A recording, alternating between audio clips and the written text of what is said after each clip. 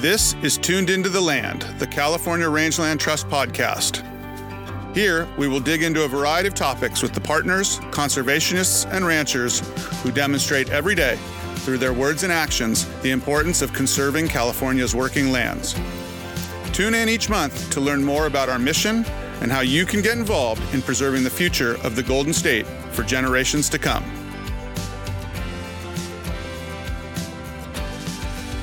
Hello and welcome to another episode of Tuned Into the Land. I am Michael Delbar, California Rangeland Trust CEO. This month is Wildfire Awareness Month, and here at the Rangeland Trust, we take wildfire awareness and prevention very seriously.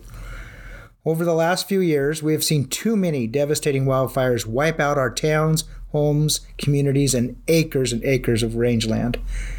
To talk with me about this topic, I want to introduce Dan Macon.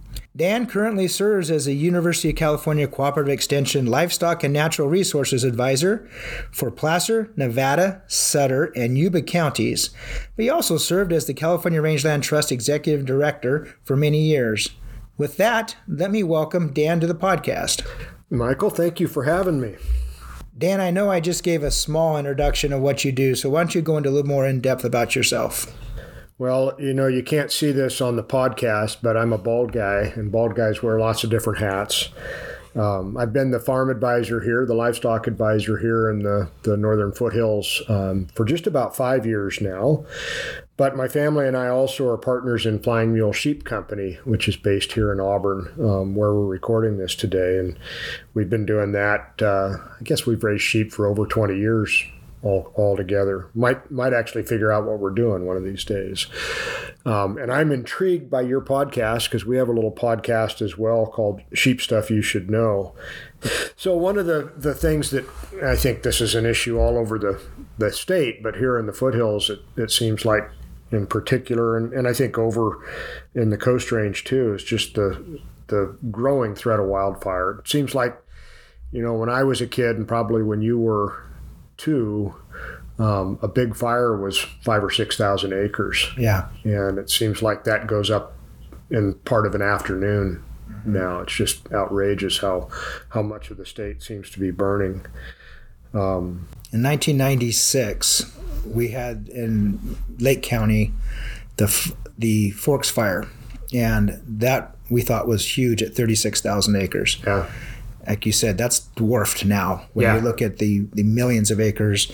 In 2020, according to CAL FIRE's website, over 4 million acres across the state of California burned. That made it one of the most devastating wildfire seasons in history. I mean, even in 21, we didn't get any relief. We had 2 million acres burning then. And each year, these wildfire seasons seem to start earlier and burn longer.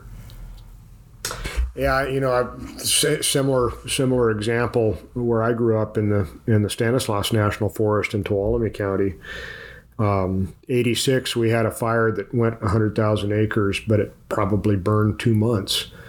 And the Dixie Fire went 100,000 acres in a single afternoon, several times this year. It's incredible, kind of the fuel loading and just the conditions that we're faced with out there. And it's not. It has devastated communities, and you think of the Camp Fire or the Dixie Fire or those North Coast fires over the last several years.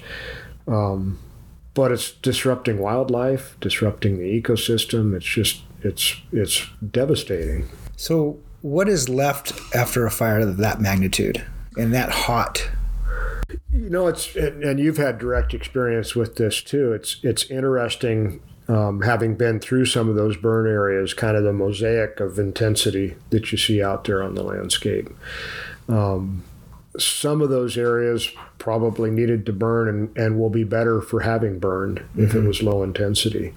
But there's so much fuel load in these systems anymore that the low intensity fire is really, really rare. We're actually burning at much higher intensities for longer time periods. And so we see soil that's been sterilized. We see utter devastation of the timber resources and oaks and other things that are part of the habitats that livestock producers all work in and try to manage. And I was telling somebody this several weeks ago. It seems like every place that I loved as a kid growing up has burned in the last 10 years. And it's not going to be the same in my lifetime, and maybe not the same in my kids' lifetime because of the intensity of those fires. And we look at the brush and the fuels that we'd like to control burn, and just getting permits for that has been a challenge. And we get air pollution control offices that say, oh no, it's not a good day to burn, there may be some smoke in the air. Well, what smoke is in the air after you have 1 million acres burning, where you can't see for weeks on end, can't breathe? And that has an impact not only on the people, but the livestock as well. They are severely impacted by that smoke inhalation. Absolutely. And that's, I think it's an interesting dynamic, in that those of us who care for livestock have to be out in that too. The need to care for livestock doesn't go away because the air is bad. And I think that has impacts as well. We've done some research here at Cooperative Extension to look and see if there's any impact from the heavy metals that may be in the smoke from residential fires on kind of forage quality and safety. And at this point, we don't think there's an impact, but we're right at the beginning of kind of these year after year after year fires that I think are going to cause some long-term impacts in that regard too. That's interesting. Never thought of that. Yeah, there's so much to it when we burn whole communities like that. It's more than just the brush or just the trees. But even the trees, we had a firewall run through one of our places in 2018, and we lost 95% of the conifers. Wow! But the oak devastation, and you think of oaks being a pretty hardy tree, and a lot of them did survive. Yeah. But so many of them didn't. And even today, 3 years later, 4 years later, we're starting to see those same trees are still falling. Yeah. They're just giving up. And it's that habitat. It's devastating. It's hard to see. It really is. And I think the wildlands, what we call wildlands that these fires are also devastating, are also working landscapes in many cases. And the kind of the relationship of livestock production to the quality of wildlife habitat that we see in those landscapes is severely disrupted when the whole thing burns up. I mean, not only do we lose forage for livestock, but we lose forage for the wildlife, and we lose rearing habitat for wildlife. We lose bird habitat. All those things that kind of go hand in hand are really disrupted and devastated. It takes them a long time to come back. Yeah, absolutely. So how can we help the situation in terms of fuel reduction? What type of grazing regimes are possible, particularly around some of the more rural urban areas that aren't these wider grazing landscapes? There's I think a lot of opportunity for expanding what we have started to call targeted grazing for fuel load reduction. And, if you think about the tools that are available to us to reduce fuel loads and to help prevent wildfire, there's really only two that remove fuel. One of those is prescribed fire, but the other one's grazing. And grazing, by definition, removes fine fuels and turns it into fiber or meat or milk or other products.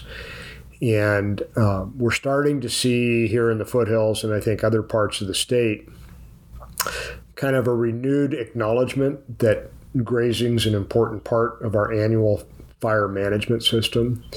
And especially in the context of kind of suburban or urban neighborhoods that have an interface with those wildlands, grazing can be a really effective tool, particularly with sheep and goats, where we can get them into smaller parcels and into places maybe it'd be difficult to get cattle, and treat those fuels that need to be treated on an annual basis.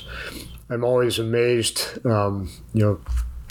as a rancher, I know that the grass is going to come back every year, but I'm always amazed when folks move out into these areas and say, well, the fuel load's here every year. Yeah, that's part of the process, right? And that's why we need to graze those places, because it's really the best tool available to us to remove those fuels. Some of those larger landscapes tend to be some of our state and federal lands, particularly our state lands. Yeah. A lot of parks, a lot of refuges. How does grazing play a role in responsible management of those lands? I think that's an evolving conversation, at least here in the foothills where I am, but I think all over the state. There had been an assumption, much like our assumption about fire being bad in all cases. There was an assumption, particularly on state lands, that grazing was not an appropriate use of those lands. And I think we're coming back around to the place now where we've realized we've got to manage the vegetation on those lands on an annual basis, that it does come back every year. Great example here in the foothills is our Auburn State Recreation Area, which is on either side of the American River, kind of between Auburn here and Placerville. Hasn't been grazed for probably 30 years. And state parks and the Bureau of Reclamation now are realizing that the communities of Auburn and Cool and Pilot Hill and Placerville are all at severe risk of wildfire because there hasn't been fuel management in that area. And they're starting to look actually at bringing cattle back into some of those landscapes in strategic areas where we can manage the fuel and protect those communities and protect the resources around those communities. Well, not just the grass, but a regular grazing routine also helps keep back that invasive brush and invasive weeds. If land is not grazed, that brush is going to continue to encroach and become a bigger problem, and that's a huge fuel load. Absolutely. And I think it's, I think most ranchers understand this, but the decision not to manage a piece of ground is still a decision. It still has an impact. And I think we're starting to realize that the tools that we have available on these large-scale landscapes are largely four-legged and four-stomached, that we need these ruminant animals out there on the landscape to manage those resources effectively and as you said, to manage the brush as well as the fine fuels. But we still have folks that don't understand how important that is, and folks that are in the policymaking realm that continue to push back on efforts to increase grazing as a management tool. And it's disappointing. One would think that given the last number of years in California, with all these fires and that smoke and all the issues we talked about, that one would go, okay, there's got to be a better way. But when you mention grazing on state lands, there's still that continual pushback from some of the same players in the environmental community, in the policymaking community, that just can't seem to understand that if we manage those lands, like you said, no management is a management decision, not usually the best one, right, but it is a decision. So we need to make the better decisions in terms of how we're going to reduce those fuel loads. Yeah, and I think there has always been kind of a disconnect between what that issue looks like sitting on the 12th floor of a building in Sacramento or somewhere like that versus looking out the window here and seeing a fuel load that does threaten homes and communities. I think there's absolutely a role for cooperative extension and for some of our other state educational institutions to really demonstrate the effectiveness of this tool, but also to empower communities to use a tool maybe when state or federal governments can't quite get there. And I think one of the encouraging things that's happened just in the last couple of years is that the Forest Service in our part of the world has realized that there's an awful lot of ground outside of its grazing allotment system that needs management. And they're starting to develop the tools to contract with targeted grazing companies to manage some of those fuels, which we need more of that happening. That's good news. I mean, there's great examples of success out there, East Bay areas and some of the parks that do a great job of balancing the cattle grazing and the management of those lands. And so there's good examples that we can all rely on, that others can rely on. It's just getting changing that attitude. Yeah, getting past that inertia. Yeah. So one of the things that we do with our sheep, kind of along those lines, we work with a homeowners association here in Auburn that's large lot development. So these are homes that are on 20 to 40 acre lots, maybe 2 or 3 acres of landscaping, and the rest is foothill oak woodland rangeland. And we've started working with that community to bring sheep back in the early summer before fire danger is out of hand, and really taking that fuel down. We don't have enough mouths in our own operation, nor do we have enough sheep and goats in the foothills to treat every acre that needs to be treated. So we've really worked with the community to be strategic, to treat areas where ignitions might happen, to kind of protect their capital assets in that community. But it's been an effective opportunity for us economically. We get paid to do it, but it's also treated a part of the landscape that couldn't be treated otherwise. Mm-hmm. The sheep will get into some pretty steep country that be tough to get equipment into, or even pay somebody with a string trimmer to get that much ground treated. So. Yeah, hard to do prescribed burns that close to residences. Absolutely. And I think that's the other piece. There's some great opportunities for prescribed burns in areas where we're trying to control brush. And probably your father's generation, just like my father's generation in the foothills, there was a kind of a culture of using fire for range improvement. Yeah. And we've lost some of that. But you start thinking about these slopes that are 3 foot high grass, you're probably not going to do prescribed fire on those in June or July. No. Next to a $2 million home. But the sheep do a really good job in those kinds of situations. And I think there's examples of cattle being able to kind of serve that same role in other parts of the state. So we have a challenge ahead of us to change the mindset of our policymakers. How has the mindset of HOA members in these communities changed, and has it? It has. I think, I think the last drought was kind of a wake-up call for folks that were kind of new to this environment. Where we graze our sheep in the wintertime, in the last big drought, we actually had a 20-acre grass fire in February, which raised some eyebrows and got some folks concerned. I think one of the areas where attitudes have changed is that it's not just free feed for the sheep guy anymore. It's a service. And I think in our case, the Homeowners Association really has started to view having our sheep out there as a service to them rather than as a benefit to us as the sheep producers. We graze out there in the wintertime, which is great for us to be able to rest some of our summer irrigated pasture.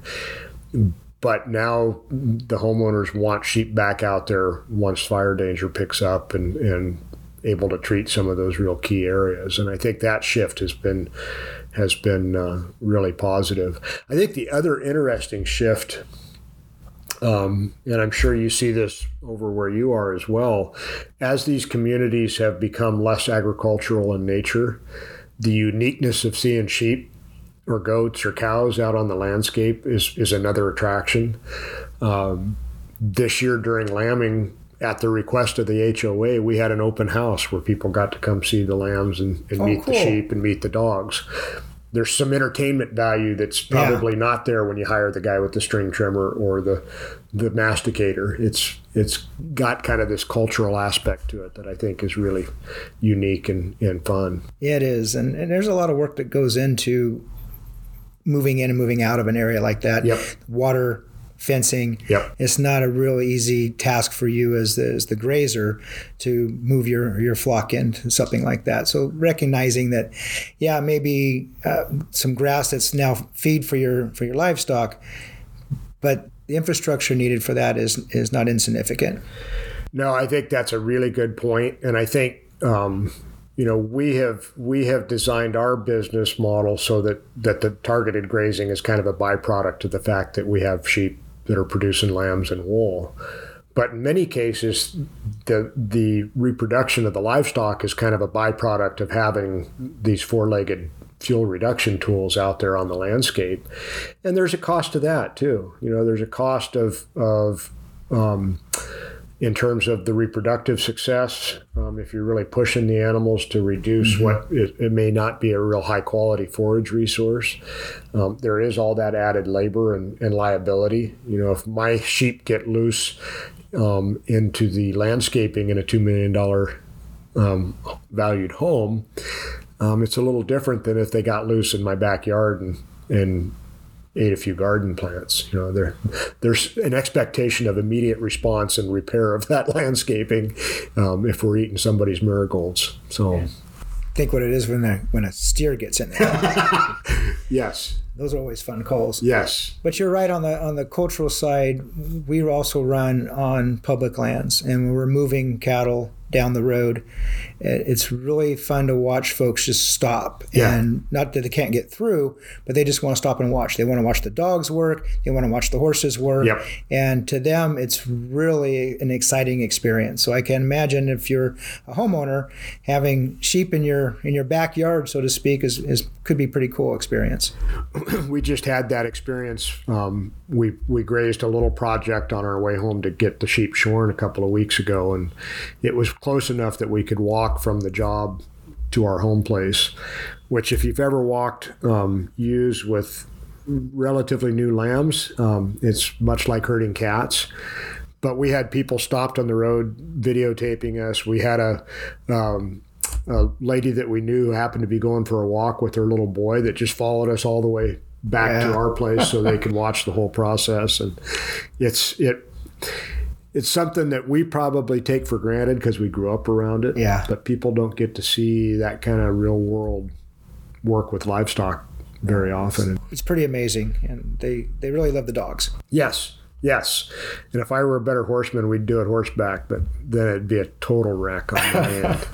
So you had mentioned your kind of direct experience in 2018, I think, fire that came through the ranch. How much time did you have to know that the fire was coming? That's my worry here in the foothills, is that I'm going to get a call that your fence is already on fire. Not a lot. It started on a ranch not far from us, and it started around noon on a Friday, and I was in Sacramento, and got a call from home, said, "What time are you leaving?" I usually leave around 3 or so. No, you need to leave now. Get home. Need you. Come up on Lamb Ranch.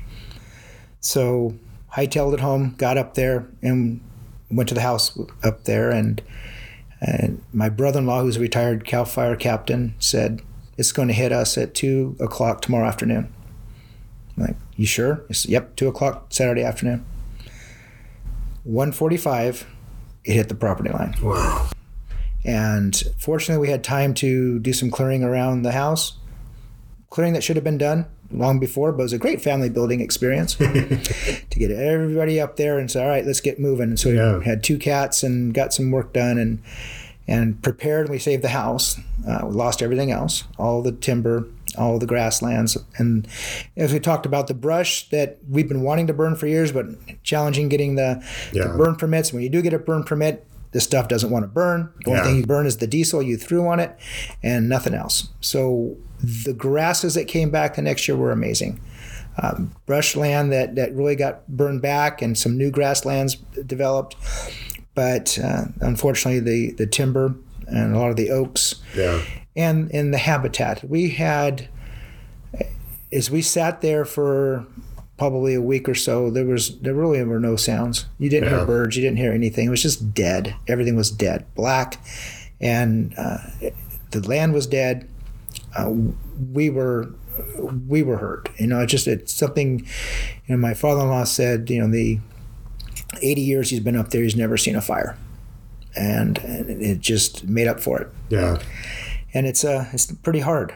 Yeah. But we were replanting the conifers, and the grasses have come back. We had water resources that we didn't have before because a lot of that brushland wasn't soaking up that water. Yeah. So springs were starting to flow again that hadn't flown in for a long time. Creeks were running longer into the year. It was from a livestock production side, it was great, but that's a hard way to do it. Yeah.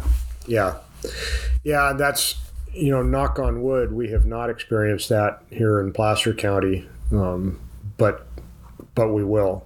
I mean, it's coming, and I think it's like planting a tree, right? The best time to start doing this work with livestock is today. The second best time is as soon as you can get to it. Mm-hmm. And I think there's a huge opportunity for new people, young people in particular, for whom it's really hard to get started in livestock if you don't own the land and you've got all this capital outlay.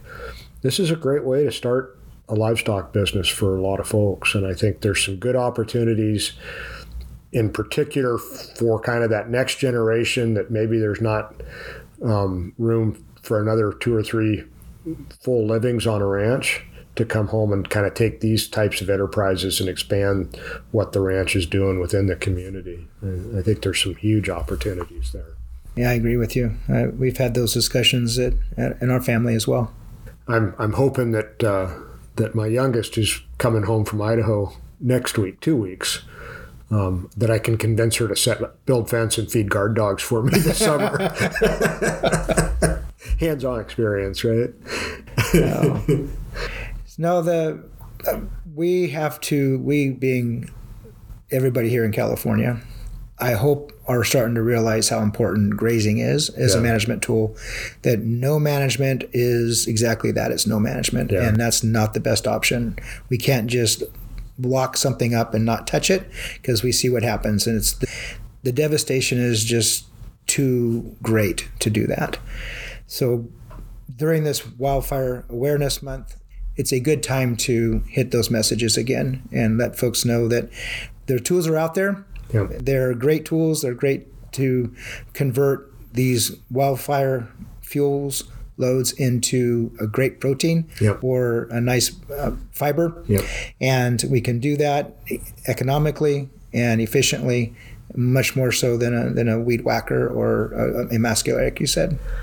I think the other piece of this, and this to me gets to kind of the importance that California Rangeland Trust plays in all of this, is that having boots on the ground every day in these landscapes is so vitally important too. Having a reason to be out there in that landscape day in and day out, to see kind of the seasonal changes, but the year-to-year changes and what those landscapes look like, happens because there are ranching families that have a reason to be out there on a daily basis. And I think conserving that landscape, but also maintaining those opportunities for family-based businesses to be on the land is a really important part of this fire prevention approach. And I think that's, we've got to not only maintain those communities, but maintain those ranching opportunities. I think that's really important.